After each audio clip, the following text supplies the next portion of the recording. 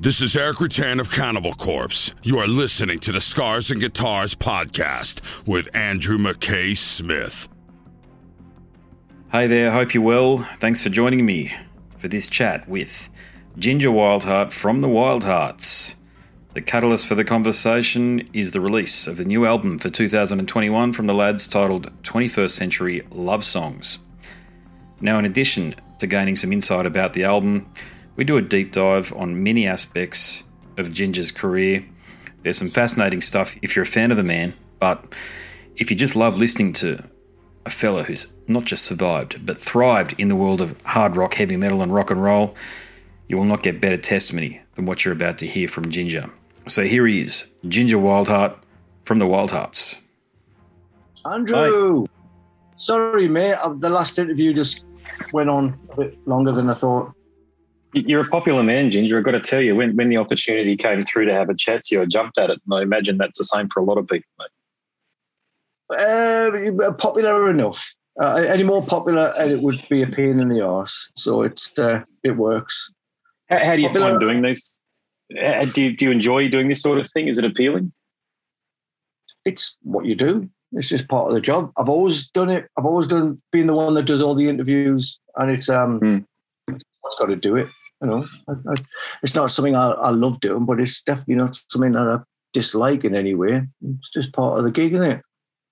Yeah, it's a good way of putting it. I spoke to Jeff Walker from Carcass a few nights ago, and he, what did he say to me? I said, Jeff, I've been a massive Carcass fan for a long time. I'm 43, so of course it's my team, one of my teenage bands. But yes. I said to him, I've been looking forward to talking to you for 30 years, Jeff, and he said to me, I look forward to disappointing you then. And I've got to say, to an extent, he did a little because he just wasn't into it. I got him at the end of the phoner cycle and he just was not into it at all. But I said I understood. Like, it's no dramas. I mean, he doesn't know me from a bar of soap, of course, you know. So what I said about Jeff is also true for you too. You know that. Ever since I heard the song Christine, your song Devin. That you wrote with Devin. Yeah, and I didn't actually write it with him. He just credited me because I was hanging out in his studio, I think. I don't know why he credited me. I think maybe he was inspired by something that I had wrote, but I never wrote a note in that song. I was in the video as well. Yeah, but he's a generous fella, that guy, to a point. Yeah, I've spoken to him twice. So I met him back in 1999 when he still had his long hair and no receding hairline, and he was a good guy back then. And I spoke to him recently, and he was different. You know, he's more subdued these days than what he was sort of 25, 30 years ago, as you probably know. But that's generous of him. But yeah, you must have inspired it in some way, though. I mean, otherwise he wouldn't have put you on there as a songwriter. Yeah, well, Devin works in his own mysterious ways, as we've all got little foibles. He's one of those guys that he would literally give you the shirt off his back. So he's nice. He's a good guy. I'm glad he's still with us. I'm glad he's still making crazy, brilliant records. And long may he reign. That's the same for you, though, too, I've got to say. I've always considered you just a bit like you got a Motorhead picture there posted behind you there. I mean, you're in the same basket as these greats as far as I'm concerned, because what you've been doing has been meaningful for so long to people like myself. I know I don't look like an outsider, but I'm a rock and metal fan. That makes us outsiders to begin with. You know what I'm saying? I still participate in society, but someone like yourself, I think, has been an icon for us for so long now. And I think that the journey that you've been on it's certainly been interesting to watch from afar. But now you're here because you've got this album, 21st Century Lovesongs. And look, I think if I could sum up how I've viewed you, and feel free to disagree at any point, of course, I've always felt like you get what made the Sex Pistols punk rock and Motorhead rock and roll. And I think this album has been crafted by someone that truly understands that. Hence, that's why it's one of your albums. Because at times it's heavy, but then there's a huge dose of melody that smacks you in the face. And it's very, very urgent as well. You haven't wasted any riffs on this one here. They're all well thought out. So after I've said all that, do you agree with some of the points that I've made there? And the second part of my question would be, is this an important album for you? Don't know about important. That'll be seen to be evident when it comes out. Who knows? As far as the Pistols and Motorhead, I mean, they were the biggest cultural shifts, apart from, when I first got into music, which was Sweet and Slade. Then there was Ramones, and then there was Pistols, then there was Motorhead, and that kind of 5 years of music, 6 years of music is still what informs me now. These bands were so different from each other, but carrying on exactly the same tradition, exactly the same spirit, that kind of pirate spirit, couldn't give a fuck spirit, which now people regard as a punk spirit, but pre-punk, it was still there. And their records have changed my life, changed my fortunes, showed me like that's the road you're going to be going down. Your friends are going to have jobs and you're going to end up trying to be Lemmy, which I'm delighted to say that people include the Wildhearts and Motorhead in the same conversation, because I do consider that we're still carrying that torch. Lemmy was my spirit animal, and now there's no Motorhead, there's no Slayer, there's no Ramones, there's no Status Quo, well, kind of no Status Quo. These are bands that were all important because of the fan base, because of the supporters. They inspired almost like community spirit of people that believed that we're all in this together. There wasn't like the Kiss thing where there was the big rock stars and the minions that buy the fridges or whatever. It was together. It was about the music. It was about the spirit, and that was what inspired me. So to be able to go on many years later and inspire that kind of attention is exactly what I hoped would happen. Never thought in a million years I would, but then I never thought in a million years we'd all still be alive at this point in time. So it's a weird one that we're still around doing this, but we definitely haven't run out of any anger. We haven't run out of steam, and we certainly haven't got. We don't want to get on stage and sit down yet. Blame me for doing that, because look, I've had 3 listens to the album, so that's all the way through. I think it's important to do that, especially given I had a conversation coming up. But from my perspective so far, now I've only listened to it 3 times, as I say, but it's hard to go past the title track, which I think could become a signature tune for the band.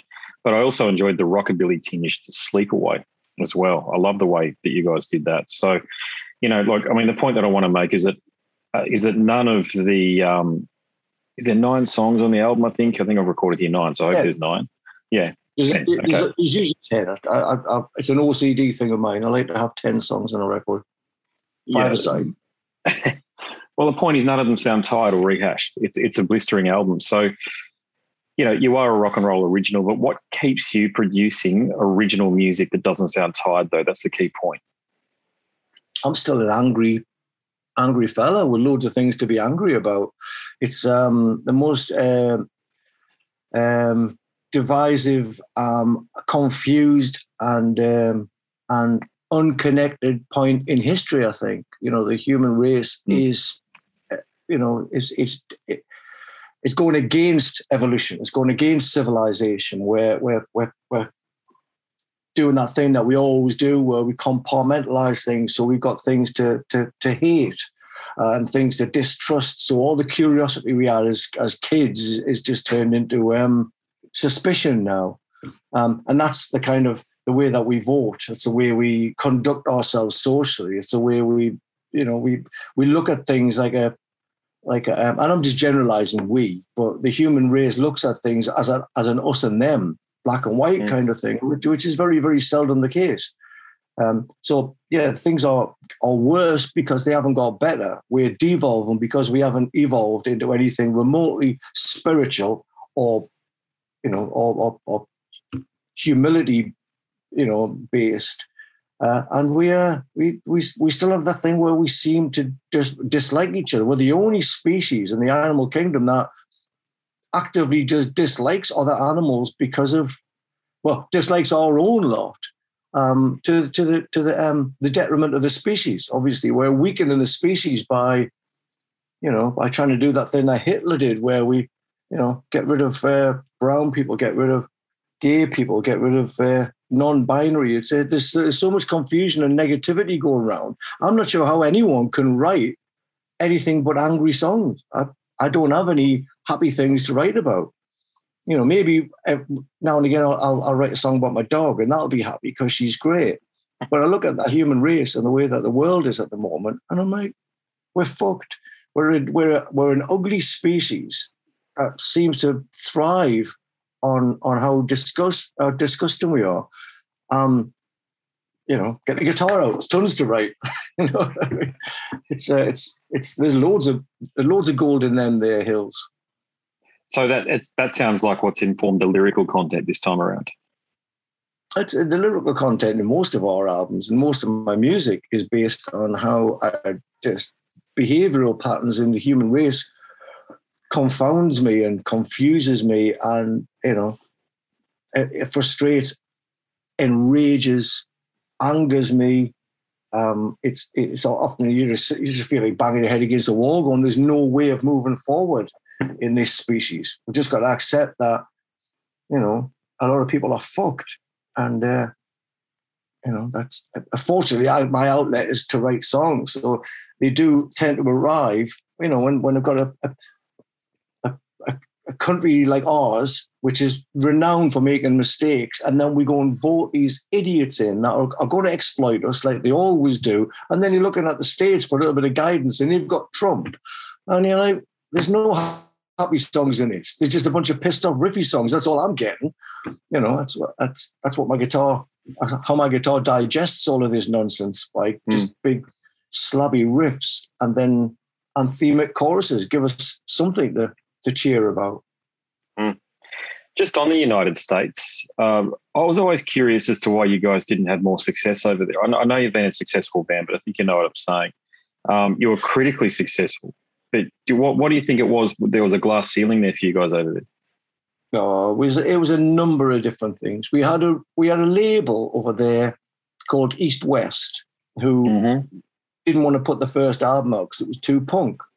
And I said, but what if punk is the next big thing in America?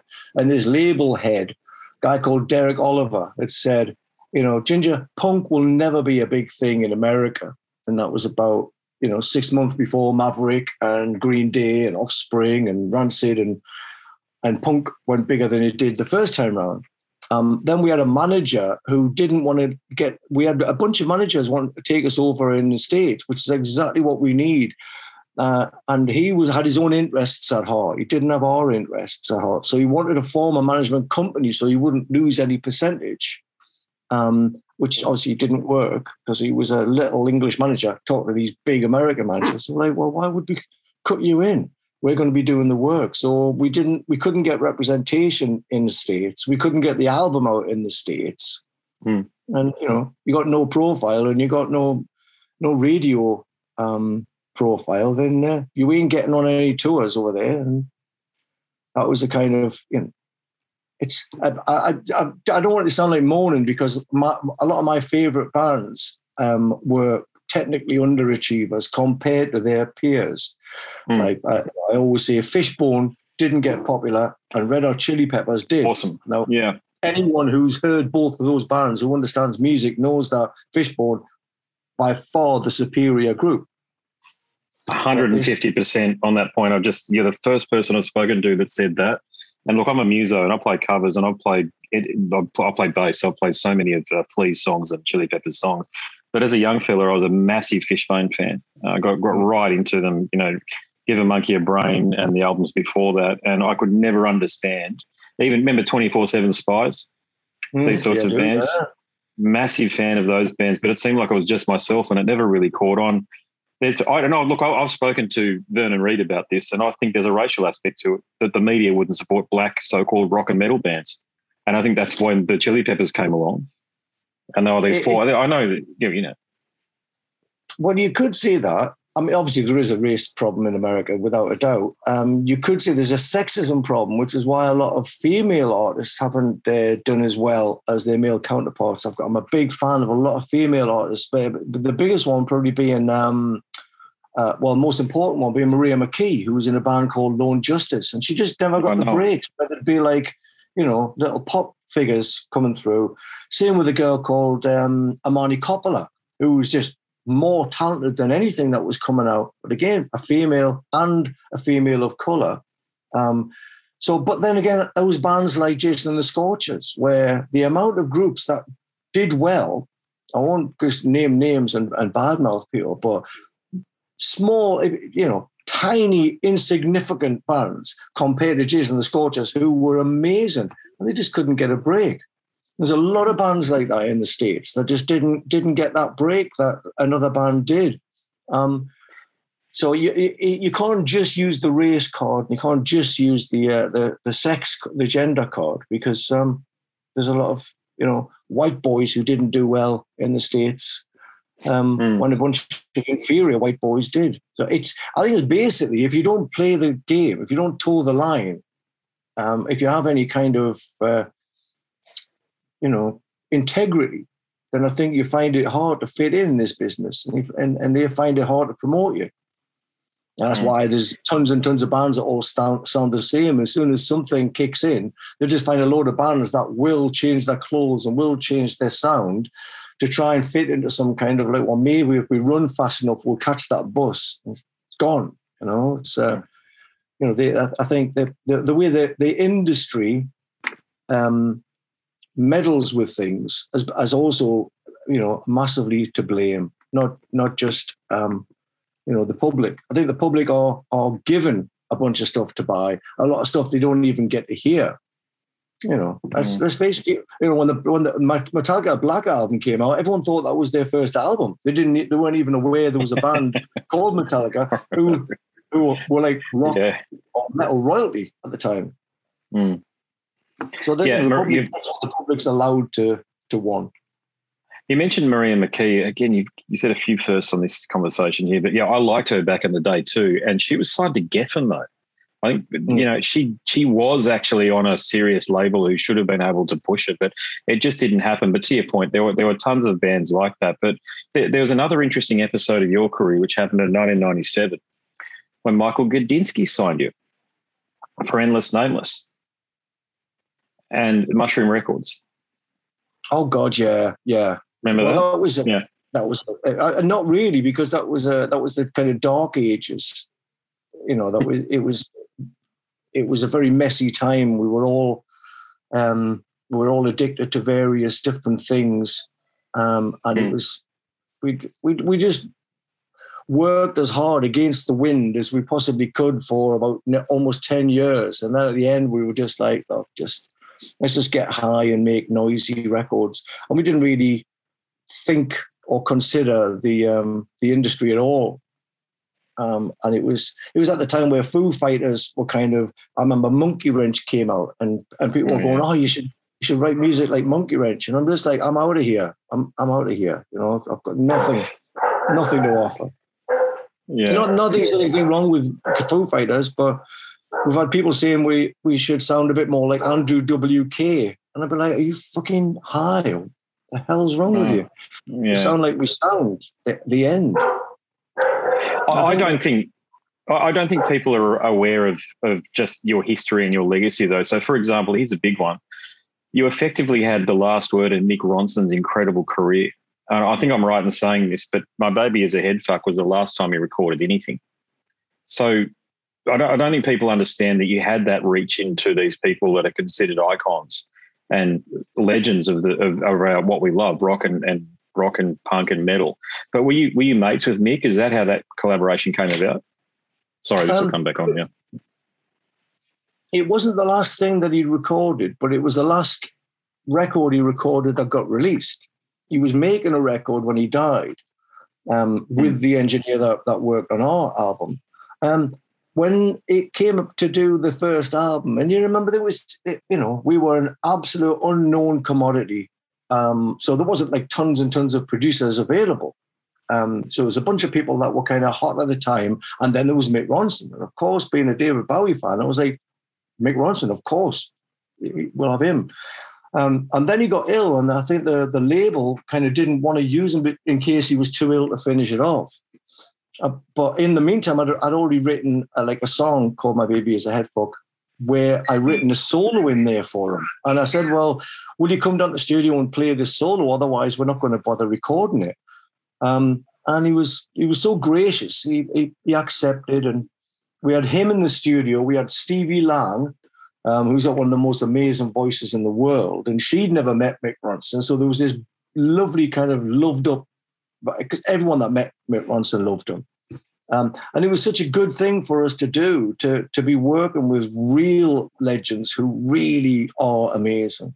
We met a lot of people who consider themselves to be legends who aren't very good, but we started off with some of the best people we've ever worked with. And it was all testament to the fact that, Mick Ronson was such a humble fella. He was like, yeah, I'll come down and play the guitar. Don't want paying, don't want anything. Put the kettle on, make me a cup of tea. And it was that, it was that being brought up around bands like punk bands and Motorhead, and having that kind of that rock star ego thing battered down from the start. We're all in this together. And then working with humble people who were influential heroes of mine. It was a great start for a band like us, because we realized that this is the way you do it. You stay humble, you stay thankful, and always be grateful for what you've got. And if you do make fans, if you're lucky enough to get some supporters, treat them well. Those people are gold. I know, we had that enforced. We didn't pick it up. We had that enforced by people like Mick Ronson. Yeah, you got the right start. But look, somebody else that you worked with, and I tried to find something on it, but I didn't really come across anything. But I know you did some work with Nikki Sixx. Nikki Sixx, I've never worked with Nikki Sixx. I joined Brides of Destruction when Scott Sorry took over from Nikki. Oh, right, okay, yep. I'm obviously aware of who he is, and he's aware of who I am. I mean, I still think that first Motley Crue album is great, because it's so. I like the first the Leather Records one. That just sounds like it's just a punk album. It's got its own unique sound, but it's not. It doesn't sound like anyone. I loved that record, and then the second album came out, and I'm like, I don't like this. And then they kind of, went down that kind of more traditional, generic heavy metal route. And I'm like, well, that's not really for me. But I liked the first one because it reminded me of punk bands, but also had bits of sweet in there. And, it was like the first Ramones album, actually. It was a lot like that, in as much as like, whoa, what is this? And, so, yeah, me and Nikki kind of were pen pals. Kind of round about the time where the internet first started kicking in. So, we were able to keep in contact via email and stuff. But apart from a Japanese tour that we did, where we got to see each other for, quite a lot, and I got to get on stage with him and stuff, we haven't had a lot of contact. So, I think we're fond of each other, but we don't know each other that well. Yeah, gotcha. Yeah. It was interesting. Well, did you find, was it enjoyable, I should say, in 2009 when you did the Camp Freddy thing? It was interesting because it was all first class. It was all private planes and massive hotels and, hanging out backstage with famous people. It was a great experiment, but I couldn't say it was something that I thought, this is me. I've arrived now. This changes everything. I've never minded not traveling first class. I've never minded not hanging out with famous people. So it's fun. It's fun to do, but as a little treat. It's not me. Yeah. How did you get involved in that? Was it an invitation that was extended to you by the organisers, or did someone like Corey Taylor from Slipknot say, "Hey, Ginger's got to be a part of this"? I don't know. With things with the Wildhearts, we have supporters in every walk of life, whether it's people in bands, people behind the scenes. And Camp Freddy, the manager, was aware who I was, and Billy Morrison, who put the thing together. With Dave Navarro, he was aware of he liked my band and stuff. But we're the sort of group that we have people. I once put it on Twitter: who's got the most interesting job? And it turned out there was two brain surgeons, which I thought was fantastic. Two brain surgeons, and there was one guy who remote control steers the ship, that the thing that walks around the moon, that drives around the moon. Shit. Yeah, wow. So I'm like, well, you could land anywhere and find a Wildhearts fan somewhere. And the joke is, the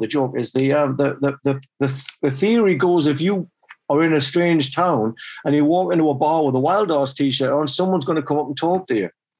And, so far so good. It seems to be, everyone who says, I'm going to Japan, what should I do? I say, just wear a Wildhearts t-shirt in a bar and you'll make friends. And it absolutely 100% true. Even works in the States where we're not really that well known, but we're known because the people that like us are rabid fans. And I get that because I'm a mad fan of stuff that I like. I'm not just like I don't go warm on things. I'm either insanely addicted or passionate, or it's just not my, I don't have an opinion.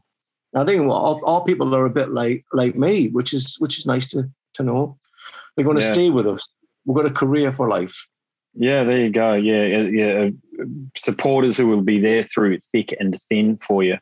And look, Steve, I've always felt like Steve Jones and yourself should have done something together. So do you know Steve, and have you even thought about trying to collaborate in some way? Yeah, Steve, I know Steve in as much as when I go to Los Angeles, we go hiking. Wow, okay. Jimmy Ashurst takes me hiking with him, and he talks to me like he knows who I am and knows what I do and has heard the music. But as far as collaborating with people, I don't think no one really wants to do that. I used to be curious. There used to be a lot of people I just admired so much. I wanted to work with, like Steve Earle or Maria McKay or Cheap Trick or whatever.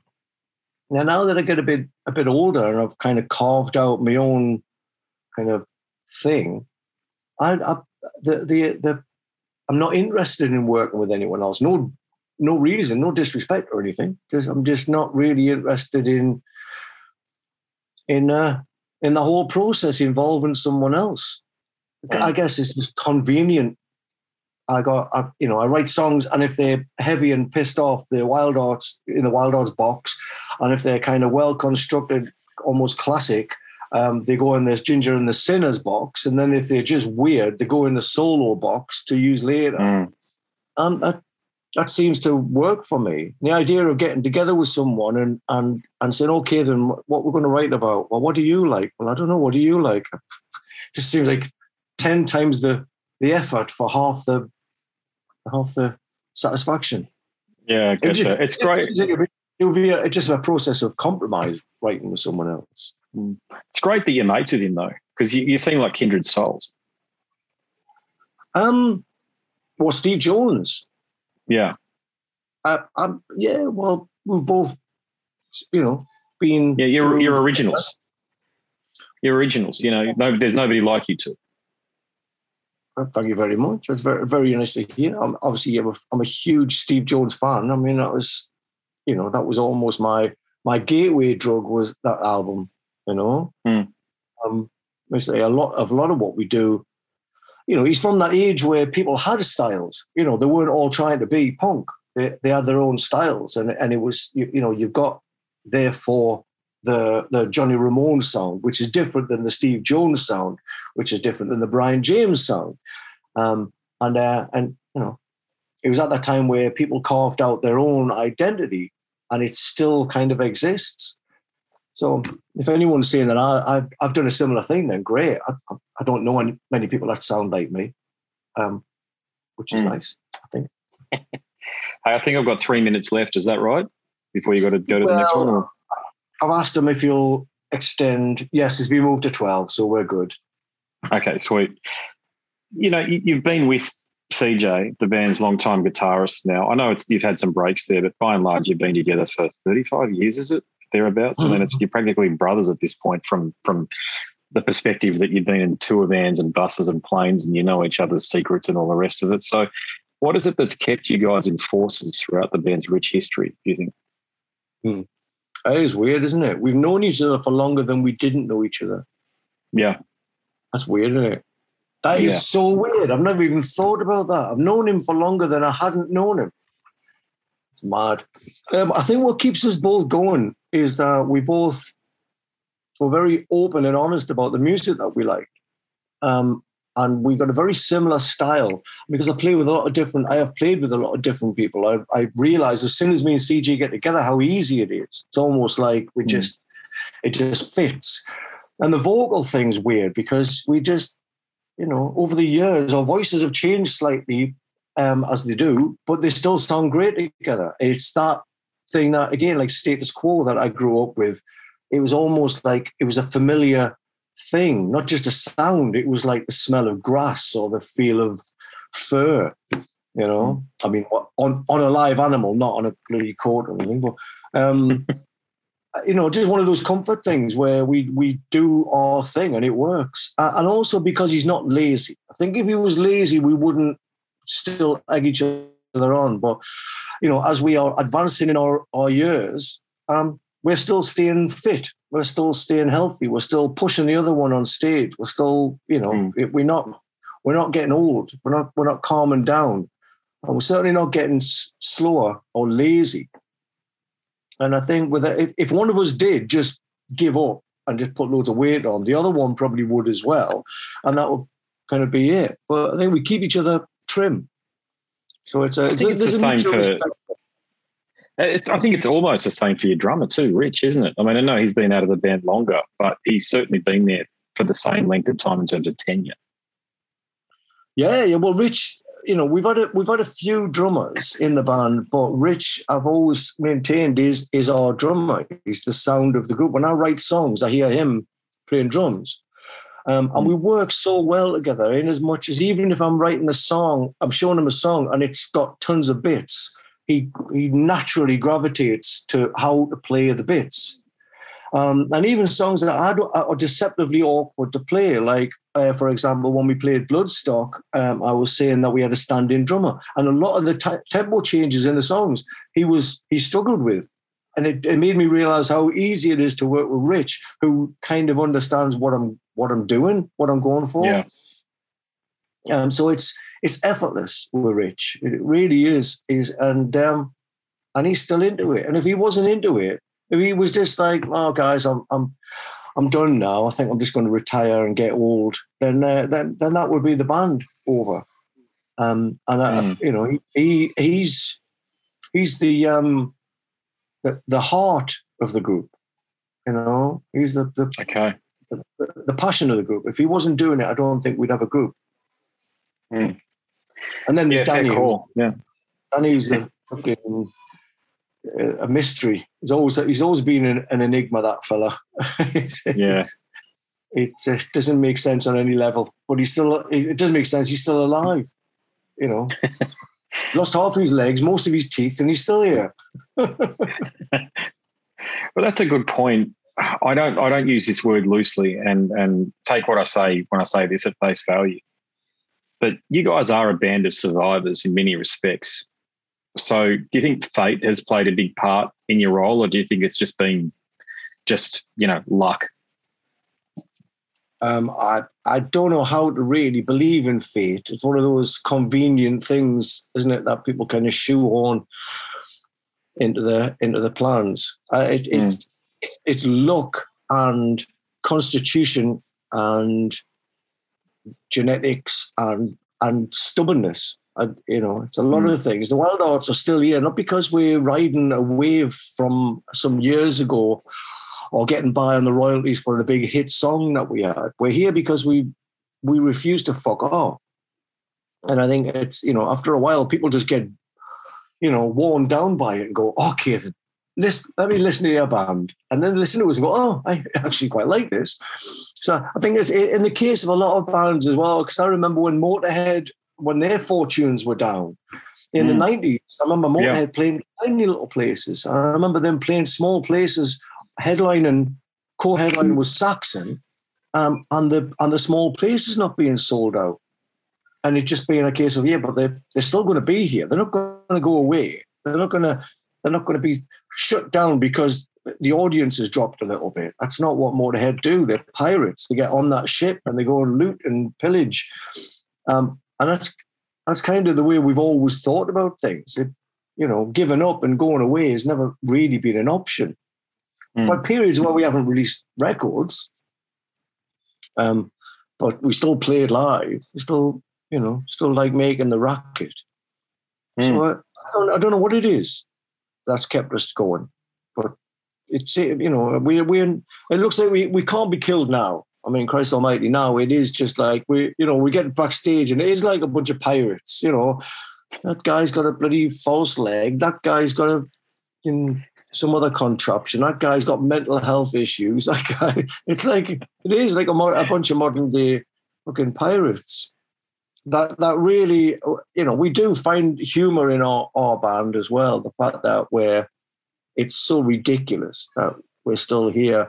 And one of my favorite pictures is a picture of me I got a virus, not the COVID thing, but a virus a few years ago. And there's a picture of me on stage being sick into a bin while Danny's sitting on a chair with one leg looking all concerned. And I'm like, that could only be the Wildhearts. The singer's being sick in a bin while the one-legged bass player looks on in concern. You're not going to get that with a lot of bands, thank God. But the Wildhearts has always been, it's honest and it's real. It's ugly and it's honest and it's real. What were the lessons you learnt then in the Choir Boys that you carried with you all the way through your career? Don't play in the Choir Boys. That was the main one. The Choir Boys always wanted me to change my sound. I always wanted to have a more of a raging guitar sound, and they wanted me to have a Faces sound. And I couldn't understand why they wanted to sound, like punk never happened, or like, Motorhead never happened. And so the one thing I learned is don't change your sound. Don't change what you do for someone else. If someone else doesn't like it, that's, just agree to go your separate ways. But you don't do anything wrong just because it doesn't fit into certain circumstances. I think that's about all I learned. Don't play rhythm guitar in someone else's band. See, that was always my dream gig, was play rhythm guitar in a band. And I did it a few times. I did it with Michael Monroe. I did it with Courtney. And it was unfulfilling. Well, obviously, not surprisingly, because I've got a much bigger, more involving job with the Wildhearts. And I got used to doing a lot of stuff. So having an easy gig has never really been for me. I think that's one of the things that I should have learned. But yeah, the main thing I learned from the Choir Boys is don't change your style for anyone. When you say Courtney, is that Courtney Love? Yeah. When was that? A few years ago, 4 or 5 years ago. Was this when she was trying to get a solo career back up off the ground again in the Courtney Love band or in Hull? No, in the Courtney Love band. She toured Australia. We did a nice big tour of Australia. That was amazing. And it was just I played with her everywhere. It was great. But again, it was like easy.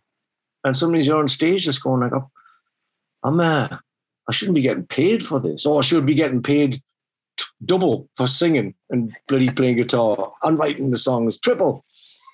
But yeah, it was an easy gig that would have been really, perfect for someone else, but it was just too easy for me.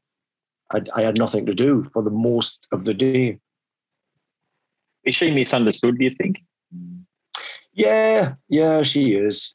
And that's just the way people are. People will think the worst of people because it makes better copy. She's very, very generous. She's we had a really nice, especially live, we had a really nice bond. We had a really nice chemistry.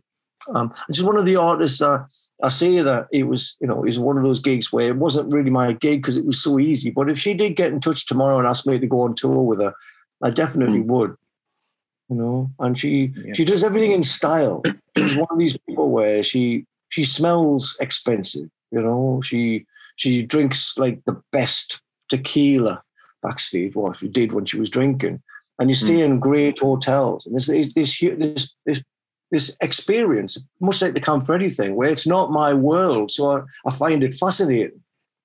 It's like, whoa, this is where famous rich people stay. Wow. And it's nice. It's nice to eat well and travel well and stuff. It's the sort of thing that you wouldn't mind doing again, but it's not something that I hanker for or crave in any way. Did you have many of those 2 a.m. conversations and philosophize about life with her? Because I imagine she'd be a fascinating person in that respect. No, I don't think she was really all that happy when we were going. She was going through her own set of demons, as was I. And now when I see her online and she's talking about, she's really happy and she's really got herself together. She's fulfilled as a person. I think it would be a different thing if I could tour with her now. I think we're both very, very much different people than we were back then. It was a strange time. It was an odd time. I didn't really have anything like a solo career, and the Wildhearts weren't really a concern anymore. So it was one of those things where it filled a gap nicely. How did the connection come about with her? Was it through management or something else? No, it was through her drummer, Scott Lips, who has a huge model agency in America. And I met Scott Lips in the Barbados store in New York, which is on the grounds of the old CBGBs. And I was in the Barbados store, and I knew one of the guys from the store, and he said, "Do you like Cheap Trick?" And I'm like, "Yeah." He says, "Do you want to play bass for Cheap Trick in about 10 minutes?" And I'm like, "You are?" And he said, yeah, Robin Zander and Rick Nielsen's coming down to the store. We need someone to play bass. I'm like, yeah. Not only that, I know all the songs, so it should be all. And it was obviously, I did an okay job because Scott Lips came up to me afterwards and he said, "Hey, my name's Scott. Here's my card." I just figured it's some seemed like a nice guy. Looked him up when I got back home, and he had every single famous model in the world was on this guy's roster. So he's a big player in a world that I'm not even aware of. And so when Courtney he was playing drums with Courtney, and when Courtney needed a second guitar player, he said, "Well, before we hold auditions, can we get Ginger over?" And she was like, "Yeah, okay." And thankfully, they never did audition anyone else because I got the job straight away.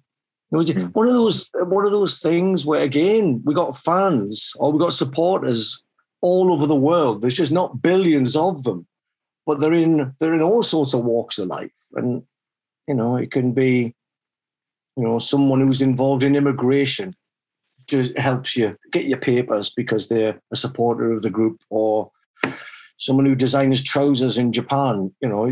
Whatever it is, it's. They're an interesting bunch, and they're spread out all over the place. And they even play drums in Courtney Love's band. There you go. Yeah. Well, there's another, I guess you have to call her a mogul at this point, but you certainly had some interactions with Sharon Osbourne back in the day, didn't you? Yeah, well, she was managing the Choir Boys. Yeah. It was her office I was called into. We went to Los Angeles for the first time, and I was a young boy in Los Angeles. What you going to do? You know what I mean? I was like, "Yep, I'm here to have a good time," and I probably had too much of a good time because I was taken to her offices in London when we got back home and fired. And she was kind of instrumental in getting me to the office, but I don't think she knew that I was going to be fired outright. I think the band just didn't want me in, with good reason. I wouldn't have wanted me in. But I think she dealt with much worse than me. I think she was surprised when they just went, "Well, there's other ways we can do this." And I think maybe she saw my worth more than the band did. And so she kept in touch. And when I did the Camfredi thing, she was there, obviously, because Ozzy was on the bill. And she's dead nice. She comes straight over, showing me pictures of Kelly tap dancing with your little little, just a little at the time. And it's just a genuine person who isn't affected by anyone's fame or probably lack of fame. She probably just sees what she sees in them, and it's not affected by what other people are thinking. And I've always found her really, really honest, really genuine, and she remembers who I am. And she doesn't need to. So she's a good egg, Sharon. She's a good egg. That might be, in 600 interviews, the most positive Sharon Osbourne story I've ever heard. I've got to be honest with you. I've heard some doozies that I haven't even been able to put to air. What it seems to me like, if she takes a shine to you, you're good and you're pretty much good for your life. But if something happens in the first interaction with you, with her and whoever it might be, if you get off on the wrong foot, you can never get back on the right foot again. That's just my perception. I definitely wouldn't want to fall out with Sharon Osbourne. But you'd have to be a fool to fall out with someone like that anyway. Why would you want to fall out with someone you know is a badass and will fight like a lioness? Fall out with someone. Titan of the industry. Yeah, I mean, Ozzy owes her his life. Absolutely, a few times over as well. And it's that honesty that she has, pathological honesty that I've always liked, when my ex-missus, who's now my business partner, and she runs Round Records with me, and I used to just describe Sharon Osbourne and just say, look, this is going to work because we're a family, because you're not going to rip me off, because you need the money to feed our child. So it's an ideal kind of scenario. So chances are I wouldn't even have my label if it wasn't for Sharon and the Osbournes, not the show, but the family. Yep. And that her reason for doing this was a very, very primal, very, it was a dominant woman protecting her family, and that's how my thing worked out. God bless her for that. And also, the first time I ever met Ozzy was I was with the choir boys in LA, and he came up and he was saying, "What are you drinking?" I was saying, "Vodka and orange." He was like, "That stuff will kill you." And I had no concept of sobriety at the time, and I'd be like, Ozzy Osbourne is telling me that alcohol's going to kill me. I'm like, Ozzy, I'm lucky there's some alcohol left after you fucking went for it. It's but then again, that's the thing in LA. You get a lot of people, I won't name names, obviously Ozzy aside. Yeah. What's going on in the US? There we go. Yeah. A lot of people have told me, oh, that's not how you do it. You should do it like this and you should do it like that. And that's the dark side. For me, that's the dark side of rock and roll. Not alcohol and drugs. That's not the dark side. The dark side is when people get sober and try and palm it off on you. That's where it gets totally agree with that one there. Yeah, I totally agree with that. But you look, I mentioned, I sort of went there earlier and I talked about you guys being, well, you specifically, let's talk about you here, being a survivor in that respect. But you did go through hell and you've come out the other side of it.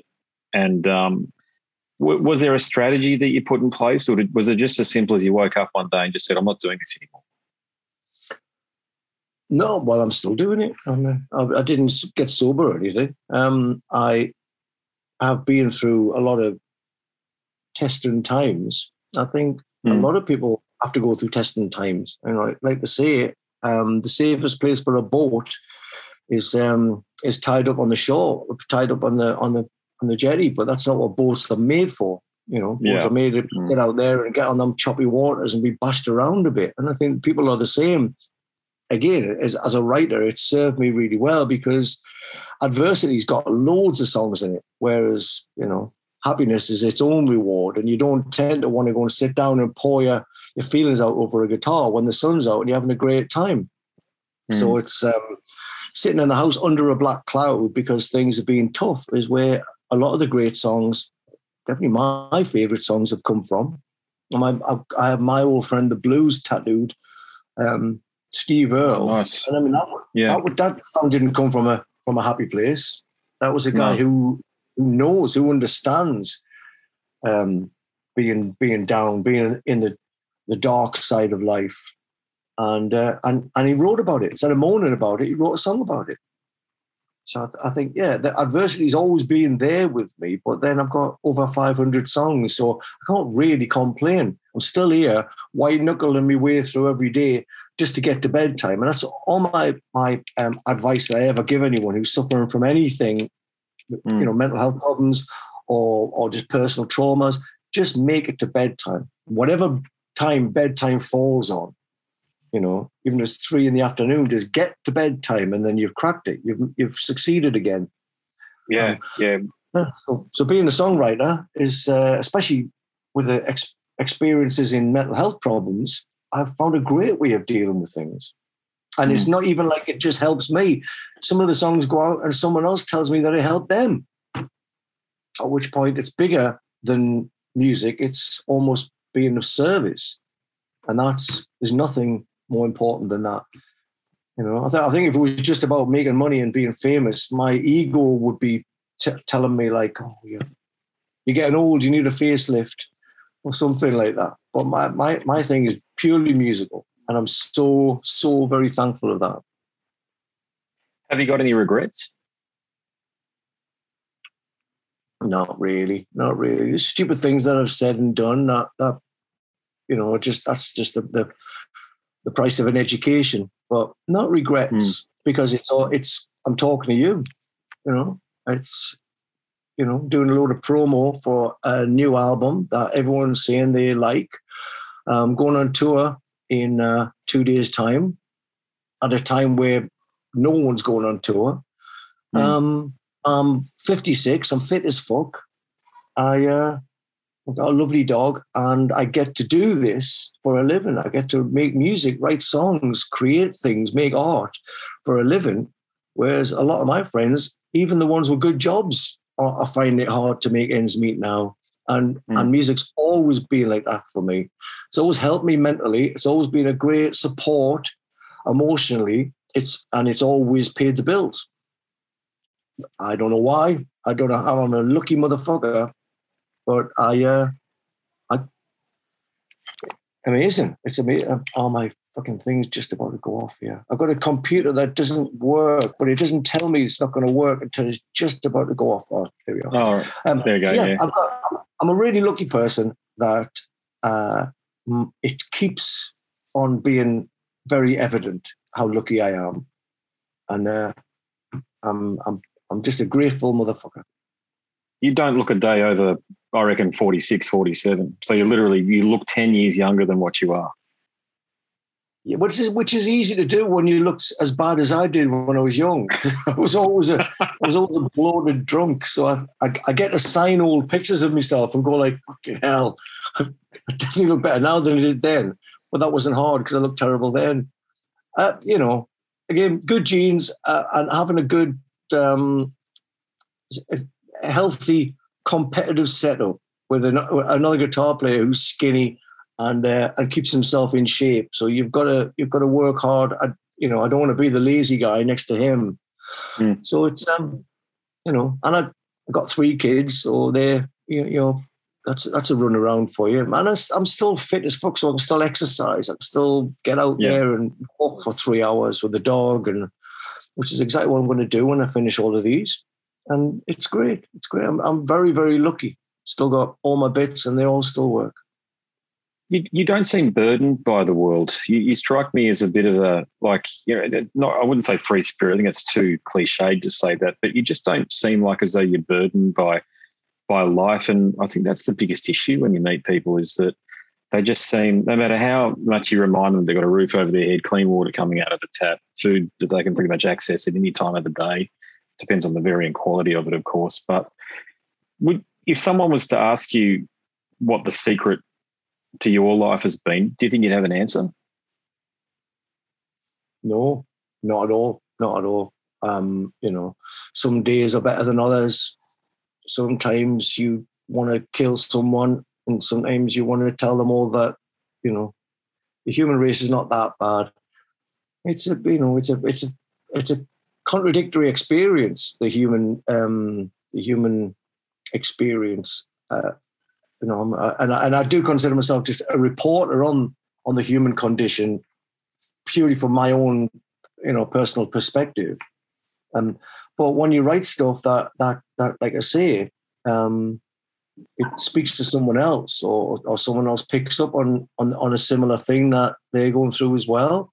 That's when you realize that this music, I might have problems with society and civilization as a whole, but music, I still think of as a romantic, medicinal, spiritual thing. I'm not just making it, but listening to it. I'm a huge music fanatic. Definitely would not be here without it. And there's still plenty of us around. So it looks like I'm going to be okay for a job for a little while longer. Do you think you've got it? If you were asked to name a career highlight, do you think you'd have an answer for that question? No. Yeah, no. You're still getting to do it. Still getting to make records that take people by surprise. That's, having an imagination after this, not at this age, but after doing this many records, and I've got like 500 plus songs available that commercially, and still getting to be inspired and excited by some new songs and a new album and a new tour and stuff like that. That's the career highlight. There's been a lot of career lowlights that I don't like to really, concentrate on at all. But still being inspired and seeing a lot of people that I respect, like songwriters, kind of running out of material and still getting, still having no shortage of new ideas. That's always a highlight. Every new album that I write is a highlight because it's still going. His dream's still alive. And it's, poverty hasn't killed me, hasn't dampened my spirits. Drug addiction, alcohol addiction, emotional upsets and upheavals and stuff. None of them have dampened my spirits. So, it's obviously it's a good thing that I'm still excited. I've got a lot of friends who are just cynical through and through because, the world's thrown around a bit. I'm that boat who likes being out on the choppy waters, it makes good for good sailors, ship water. And I like to think that I'm still, navigating myself through the choppy waters of adversity and fucking sniffing the shits other people are scared to sniff. I don't know. I just, it's not even like I'm a happy spirit all the time. I'm very resilient. I won't go down. I won't go down. Do you believe in past lives and reincarnation? I don't know. No, in theory, no, because I think we're energy, and I don't think it works like our life and our case and this whatever this is that important. But I think our energy and our essence is really important. So I do believe that we don't die. We don't end. Energy doesn't end, does it? It goes and does something else. No, and I do believe that there is a much bigger thing. It's just not people walking around on clouds and tunnels where you meet your family, when you die. I don't believe any of that shit. No, yeah. But I do believe that there is something like a design, and it's more to do with, aliens and UFOs and all that sort of stuff, and different dimensions. And the fact that there's some things that have been going for so very, very long, we can't even grasp the concept. We haven't even been here 1 million years, and there was 250 million years of dinosaurs, and God knows what before that. So all of these Darwin theories that we kind of just shoehorn in for convenience that just don't fit and don't work on any level. There's something else akin to a design. Ergo, they would appear to be a designer. So it makes sense to me that whatever this is, whatever this concept, this whole UFO thing is, they've been here forever, and that's the story.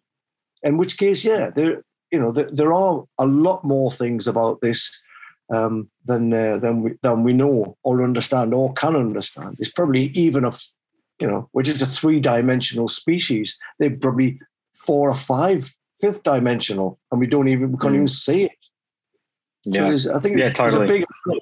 But as far as reincarnation, I'm not so sure that it's even important that we're reincarnated. I don't think human beings are that important, to be honest. No, I'm with you on that. Yeah, no, I think we overestimate our place in the universe. We overstate it. Sorry, is a better way to describe it. Yeah, and if we are going to come back, I hope I come back as a dog. Yeah, in a nice household, like your household, though. I'd come back as a dog in your household, though. There you go. You know, I'd definitely come back as my dog. She's very happy. Hey, look, I'll make this my final question for you, but it's a big one. Okay. Zealot in Wonderland by Gary Davidson. I haven't read it yet. I didn't even know it was out there until yesterday, actually, when I was doing some research for our conversation. But I understand, and correct me if I'm wrong, that it's a snapshot into the life of the band with the focus on yourself. But I'm curious. I mean, God, you've lived it all. You're still going. You've got all of this energy. So, mate, when's the autobiography coming out? I've tried to write autobiographies 3 times now, and every time something ridiculous has gone wrong. Like the computer's lost the files and they can't be retrieved, or the hard drive's gone down, can't be fixed. I think it's telling me that my autobiography should be written at the end rather than halfway through, because I'm far from the end. And I don't show any signs of slowing down. I think I need to get a few more stories in there before I write it. And get a ghostwriter. Yeah, get a ghostwriter. So all you're doing is just talking to somebody and they're doing it all for you, because it's still your words, Ben. They just piece it together for you.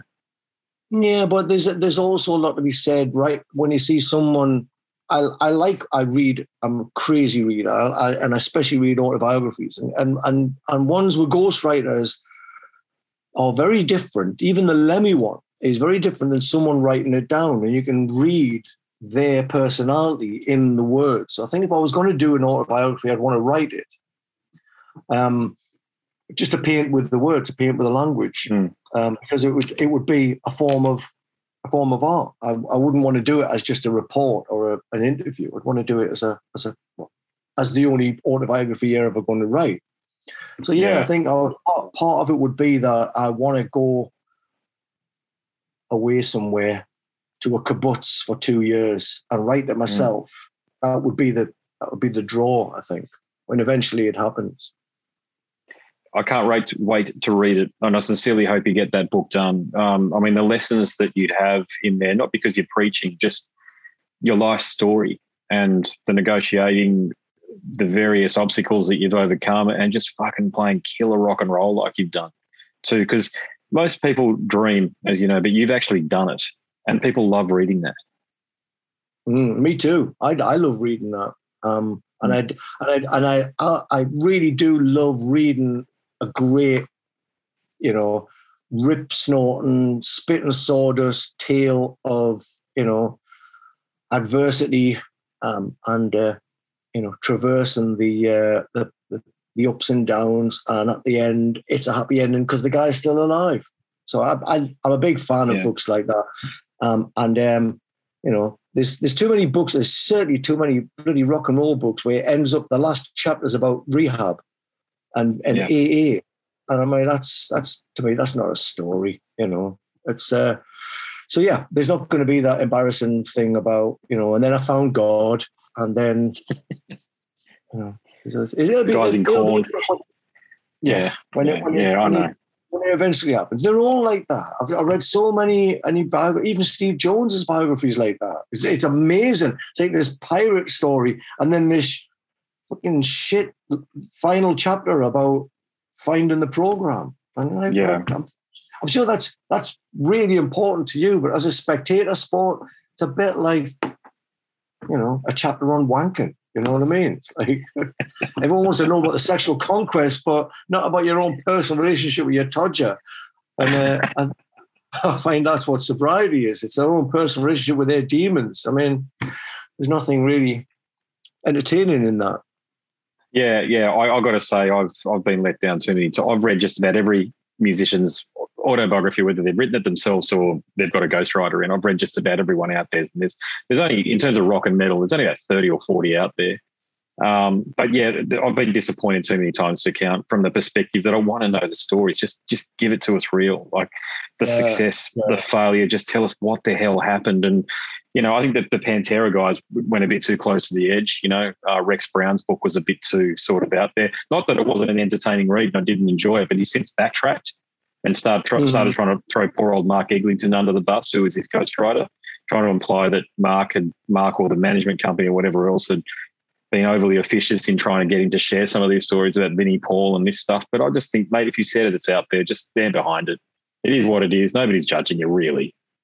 Yeah, own it. It's a good story.